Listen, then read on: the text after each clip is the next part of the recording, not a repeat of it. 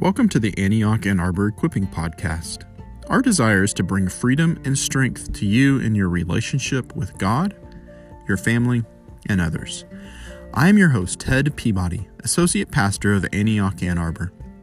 In each episode, I chat with someone who can give us insight and pass on their wisdom on our selected topic.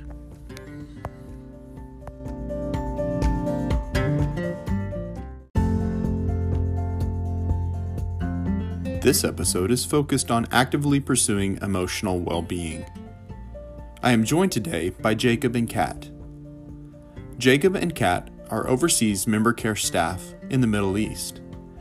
They work with people to find emotional well-being in the midst of sometimes difficult situations. They have also faced difficulties in their own lives that have created a need to be active rather than passive in their emotional well-being. Stay tuned for the episode.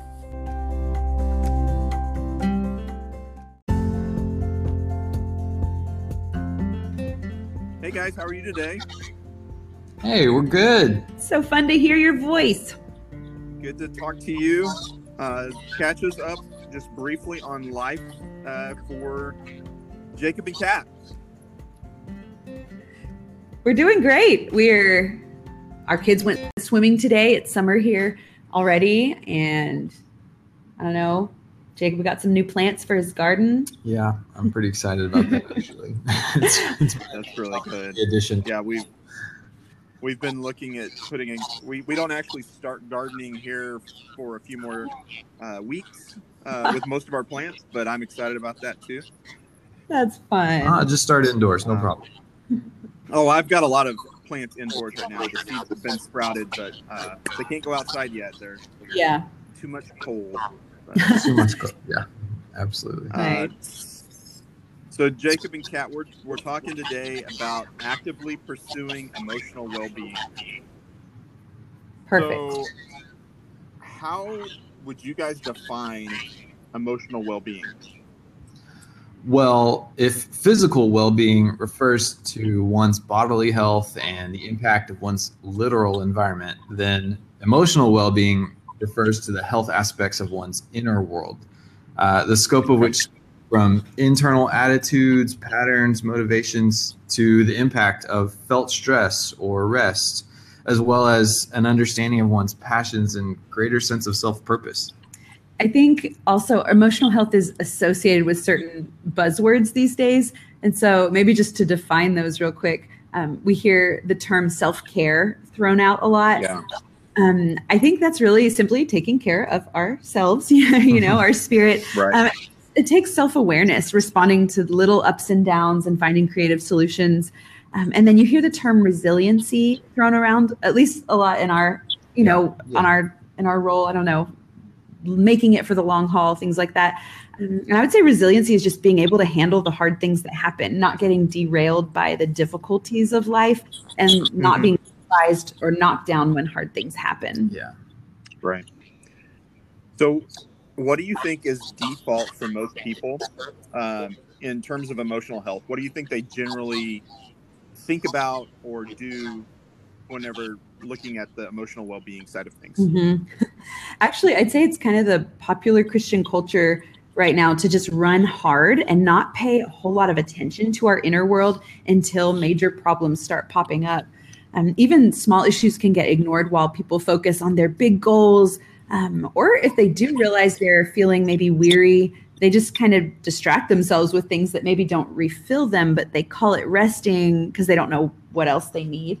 Yeah, and for a believer, I would say that true emotional health or well-being is the place where our internal world, like what we just said a minute ago, meets our identity in Christ. So, for instance, Colossians 2:10 says, "In Christ you have been brought to fullness." Or in other words, if you are in Christ, then you are complete in him. And that's an amazing truth. But if someone were to wrestle with feeling like they aren't enough, either in the sight of God or their spouse or their parents or the boss or whomever, then somewhere inside that person's inner world is really at odds with what is true. So allowing the Lord to heal places like that is what makes us truly emotionally healthy. That's really good. So how do we walk in the tension of the thing you're describing here of rest and taking care of ourselves, but then also the call in the New Testament to lay ourselves down, lay our life down for others. Yeah. I think the example that I think of about that has to do with comparing maybe how we would act on a short-term trip versus, living overseas or living on mission. Can you find that? Hold on just a second. I even wrote something about this. I'm just trying to find it. All right. Oh, yeah. Okay. So I think there are times where it's right to push hard, leave it all on the field, just leave it all on the field and not worry about what's maintainable, what needs to be, what it's going to take to do these things forever. But then there's other times where we need to focus on building healthy rhythms. And I think, if you've been on a short-term mission trip, you get there, you spend hours every day with the team, spending, worship, praying. Right. Go out on the streets for hours, you eat all your meals out, you stay out late, you're fully available. Your whole schedule is about that work. For anyone who's possibly wants to meet with you, you're drop everything and go meet them. And then on the other hand, there's just living your normal life doesn't look exactly like that. We want to live on mission. And whether that's in the States or on the field, you want to still have these intentional, purposeful focuses, but you also have to fulfill your responsibilities. If you have to go to school, you have to go to work, you have to exercise, you have to cook healthy meals at home instead of going out to eat all the time. There are things that you have to do that let you keep doing it. If we live the short-term trip lifestyle all the time, we're gonna have an amazing ministry for a short time, and then we're gonna burn out or crash and burn, whatever. And so I think that it's important to pay attention to how maintainable our rhythms are so that we can continue doing them for the long haul. That doesn't mean always. There definitely are times where you don't get rest and you push hard, but then you need to figure out how to rest also. Yeah, that's really good. So we're talking about active emotional well-being, actively pursuing that. So what are some warning signs that maybe we've been passive in our emotional well-being? Mm-hmm. Well, that's a great question. I think lack of margin, when there's no room to rest, no room to sort out what's really eating at you, there's no room to get support that you need to face your fears. When there's no margin, you are in for a bruising. And speaking of fear can be a powerful and destructive motivational force. So specifically, decisions that are made out of fear, or when you're paralyzed from making decisions because of fear, that's a big warning sign that's worth paying attention to. I think a really big one that is easy to overlook is emotional overreacting. So when pent up anger causes you to explode on the waiter because of something small that really isn't a big deal, or when you rant on social media, or when one person's thoughtless comment carries you under a mountain of self-criticism, that's emotional overreaction. And those are red flags that something is really brewing deep inside. For me, that really looks like I just get really easily irritated or annoyed or frustrated or just overwhelmed by little inconveniences or the normal requests of my children that, maybe normally I'd be able to respond reasonably to, but if there are days where I just feel overwhelmed by it, everyone's asking me questions all the time, or if I feel stressed out by constant text messages or something, that's a signal to me that I need to pay attention. I need to do a little emotional health tune-up. I don't know. Right. That's good. Yeah.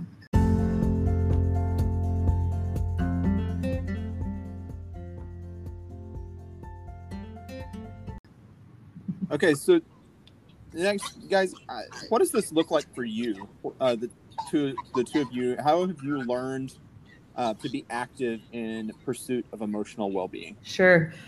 Honestly, I don't look back at a specific moment and think, oh, that's where we figured that out, as much as it's just been a learning process for our lives. We've been in different leadership positions for a long time. And the reality is that there's often a loneliness associated with leadership.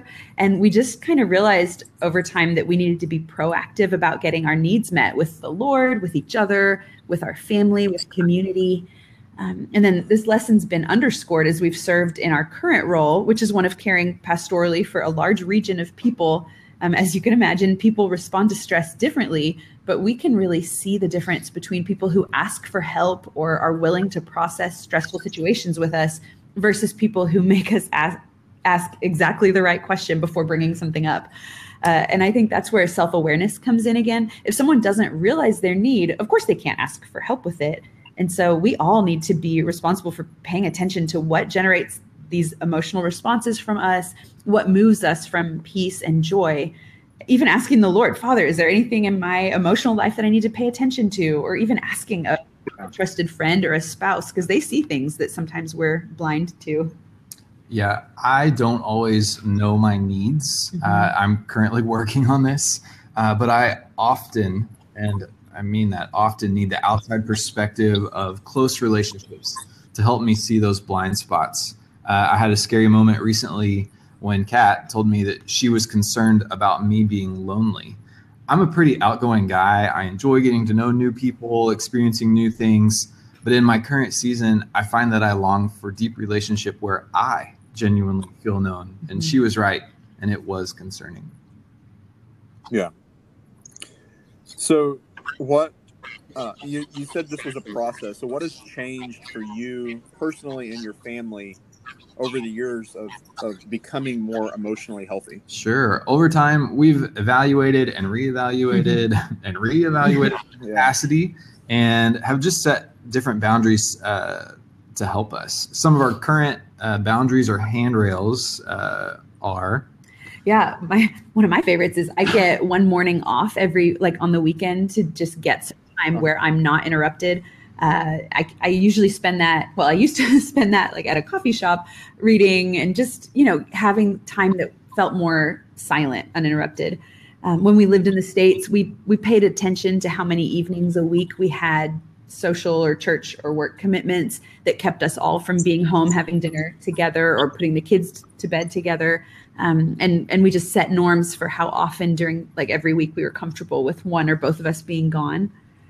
A current one is I travel a lot for work, and one of our handrails is I don't travel within 2 weeks of my last trip, or if that needs to be talked through, then we make that decision together to decide if we have margin for those trips to be closer. So there was a specific situation earlier this year, just the dates of 2 different trips on 2 different continents.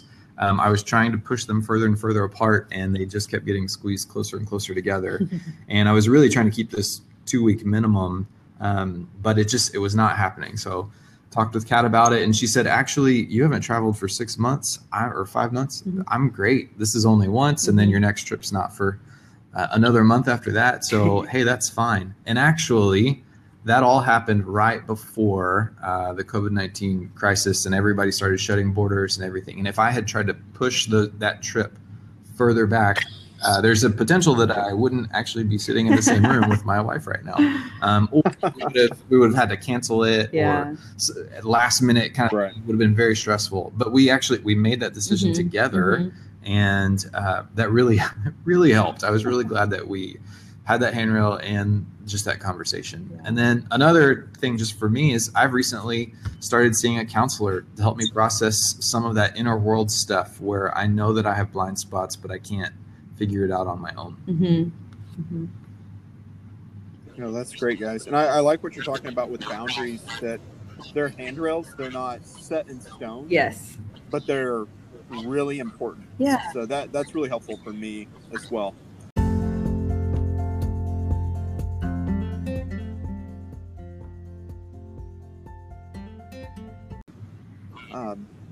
So in the last part of our time together here, I want to get more practical.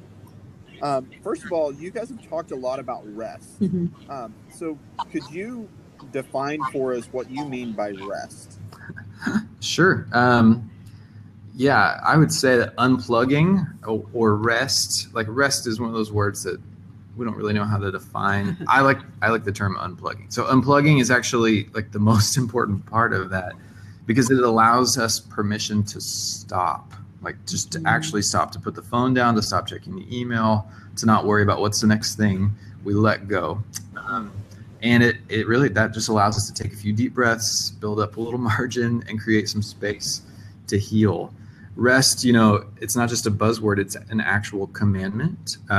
It's also the first thing that God does after creating the universe. And we are really bad at taking time to stop and relax, to rest. I think part of that's because our culture, we live under the tyranny of the urgent. And just for example, I was reading an article on the Washington Post. They reported that last year, only 55% of Americans didn't take any of their vacation.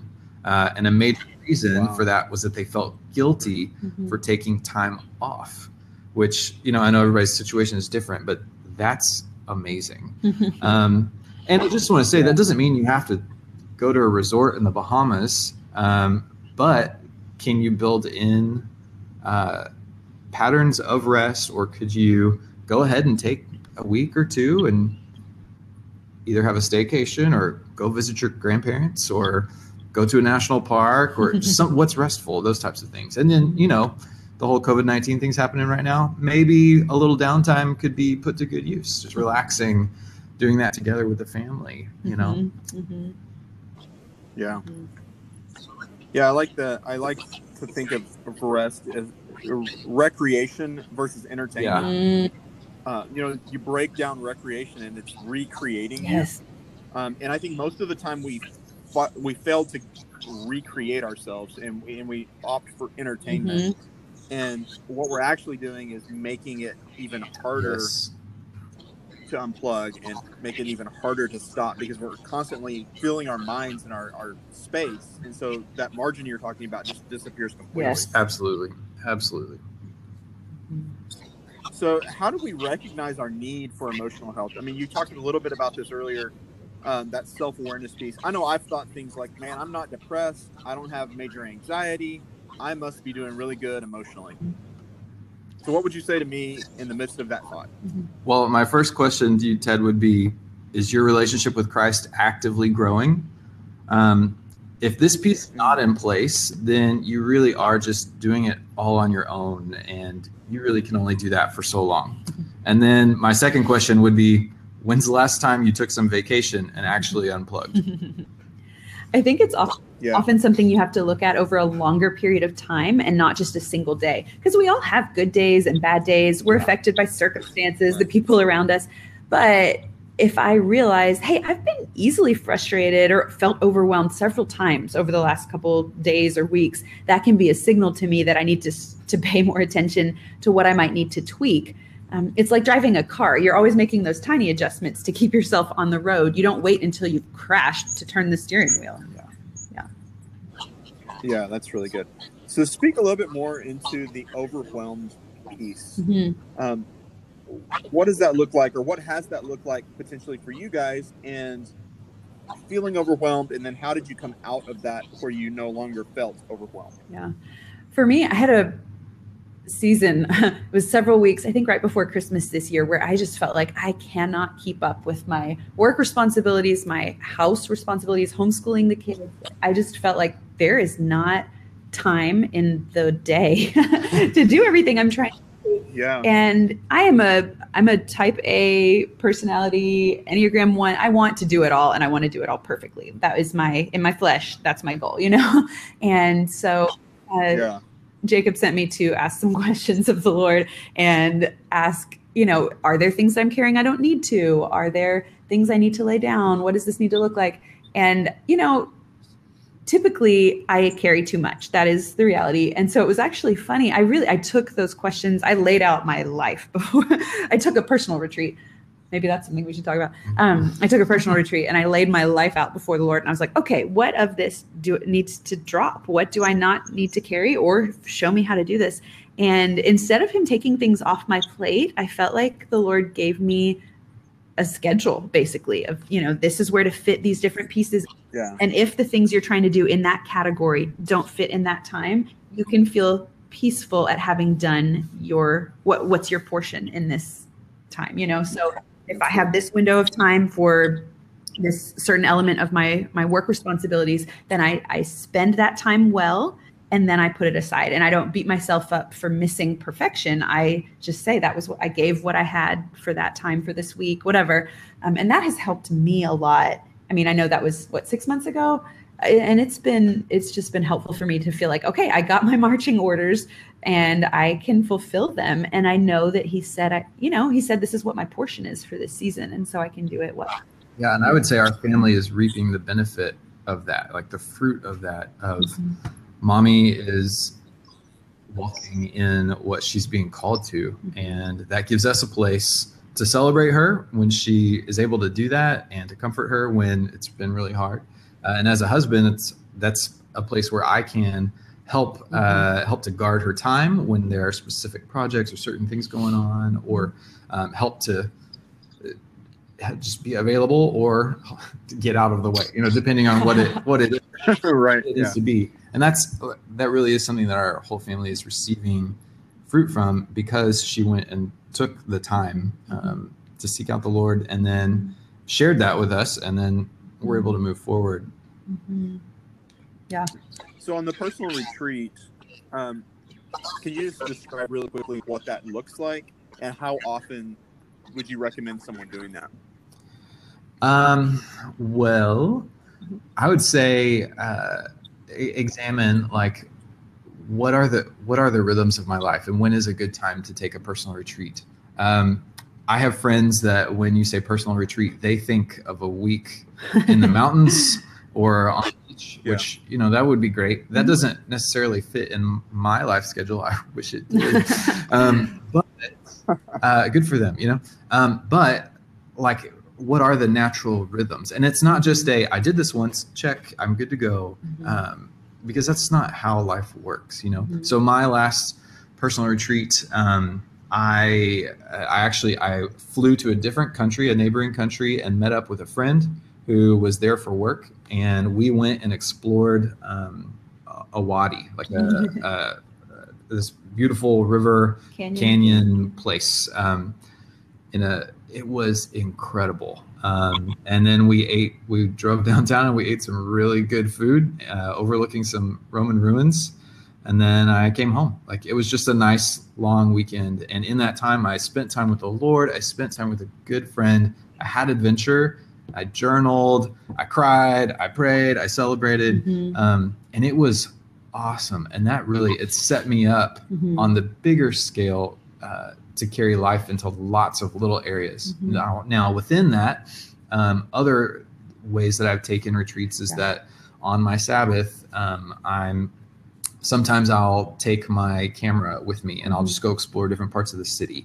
And I'm not any good at photography, but it's a unique way that I can step out of my regular day-to-day life and literally look at the world in a different way. And that, like, working things like that ministered to me, to my soul, that has been an amazingly beautiful thing for me. I've heard it recommended to try to take a personal retreat quarterly. I think that's a great goal. In our season of life, we are lucky to hit it half that often, just because it's coordinating who's going to watch the kids and where are you going to go. We live in a city where there's a large part of the year that it's not even pleasant to be outside. So you have to find, you have to like get a hotel room or find someone's empty guest room to, use. And, but it's worth it. Like, it's hard to schedule, but it ends up being such a life-giving time. And, it's a place to ask questions of the Lord about the upcoming season and process the last season. And it's just a really valuable way to spend time. And can I just throw in there, I mentioned I flew to a different country and we're talking about, going different things. I want to say a couple of things. Number one, you don't have to do that in order for it to count. My last personal retreat, I went to a friend's house and I locked myself in one of their rooms all day and I had Panda Express for lunch. Like, that was it, so it cost me dollars, like the whole thing. The trip I mentioned earlier, that was entirely paid for with points from our card. Like, we don't just have money go gallivanting around the world. It's not about how much money you spend on it. It's about your intentionality. Mhm. So just That's really good. Mhm.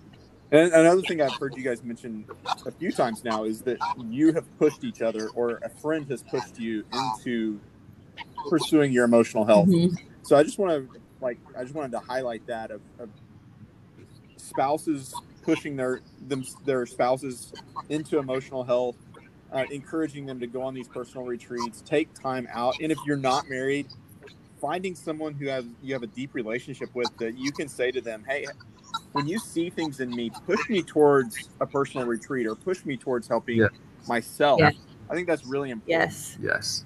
And then the person who's receiving that needs to not be defensive. Like, what are you saying? You think I'm unhealthy? You know, it's normal. Everybody has to work on these. Right. And it's a healthy rhythm to have to ask those questions of the Lord, to get time to look inward. You know, we don't stay that way. We don't want everything to be about, oh, how am I feeling about everything? But if we never pay attention to it, there's a part of us that's dying, you know? Yeah, that's good.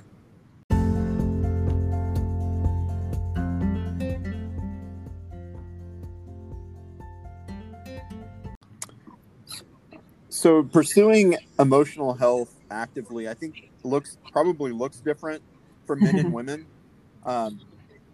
And so I want to just take some time to start with the women. Kat, what reasons do women generally give for not actively pursuing their emotional well-being? Yeah. I mean, it's hard especially for moms of young kids. It's hard to even think about yourself, much less figure out what you need. And sometimes it's hard to figure out what's restful. You know, women are told often, oh, you need a spa day or go shopping. You know, those things can be fun, but they don't actually address heart issues or, you know, the underlying things. And so, I mean, really just making time for there to be stillness and figuring out what is actually restful. Yeah. So what are some practicals for women to do to pursue that restful emotional well-being spot? Yeah.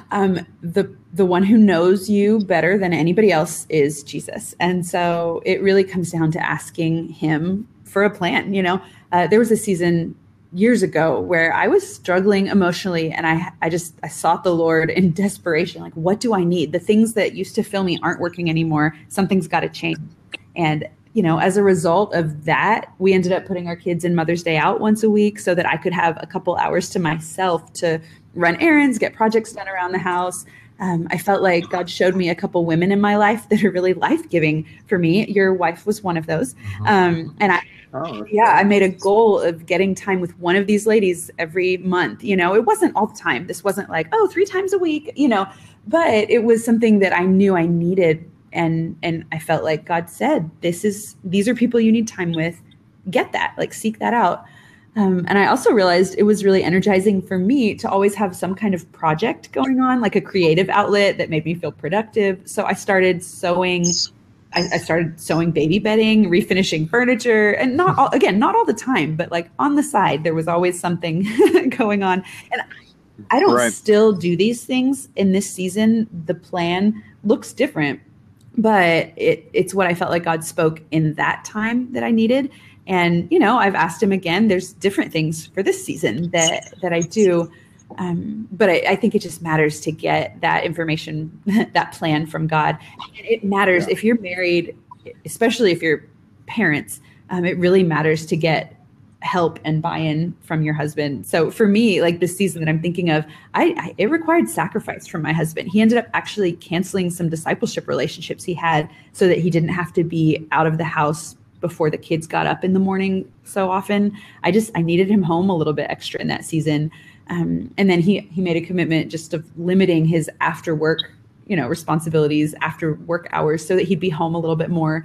And again, this wasn't forever, but in that season, I needed that extra support. And it spoke volumes to me about my emotional health being important for our whole family and us being a team. Like, he's willing to step in and help me when I need it. I need to figure out what to ask for so that he can. Yeah. So in the midst of that, like Jacob said earlier, we live under the tyranny of diligence, and we all have busy lives. So you have to say no to something to pursue Mhm. emotional health. So what would you say to encourage women in the midst of that busyness to say no to something so that they can take better care of Yeah. themselves? It's, this illustration is used a lot, but it's because it's true. The airplane oxygen mask is classic. If you can't breathe, you can't help anyone else for much longer, and I think it helps Yeah. if you look at yourself and then ask, is this how I want my children to take care of themselves? Or if the person I'm discipling copied me, would they be able to make it for the long haul? And have the same standard for ourselves that we would for someone else. Yeah. And then you can't wait for someone to initiate with you or ask you how they can help. You have to figure out what you need and actively pursue it. Like, life is busy for everyone.